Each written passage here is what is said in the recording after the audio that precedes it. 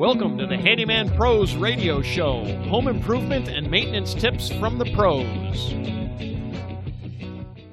Welcome to the Handyman Pros Radio Show Action Edition, where we feature an actionable tip that you can use today. And I'm here with my old buddy Larry. Larry, what's going on?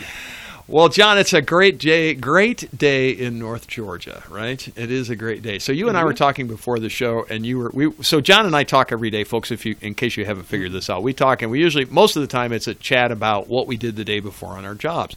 So you were telling me a story, and I'm only telling this because it just is kind of the segue into why we did this show. But I've had the same experience, so it's kind of the thing.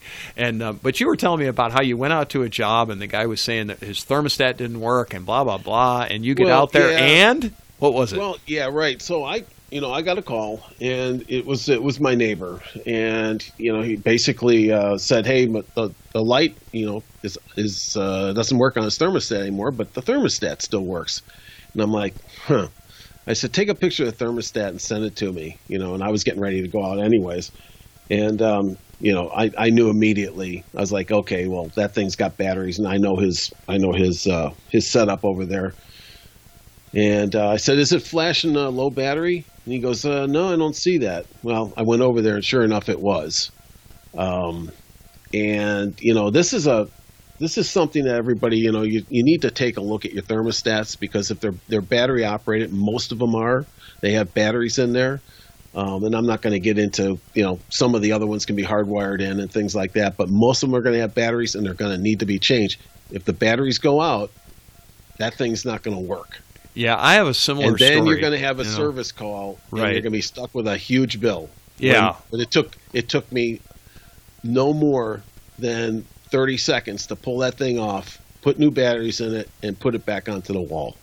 Yep. So I have a similar story that I'm going to tell. So I get a call. I got a call to one of my customers' homes, and I go in, and I actually was doing a to-do list. But one of the things on the to-do list was we need to reinstall a new garage door opener.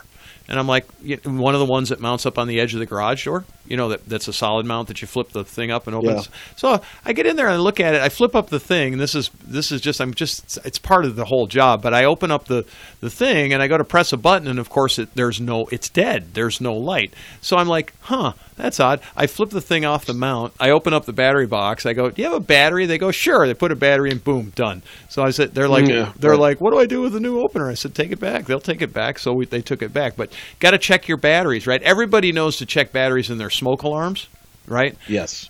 But don't forget thermostats, garage door openers, key fobs. What else is there, John? Is there anything else? It's just everything's running on a battery these days. Right? Everything. Especially in this world that everybody's. We're all connected with Wi-Fi and all these little devices running around. But it's some of these main devices like your thermostat that.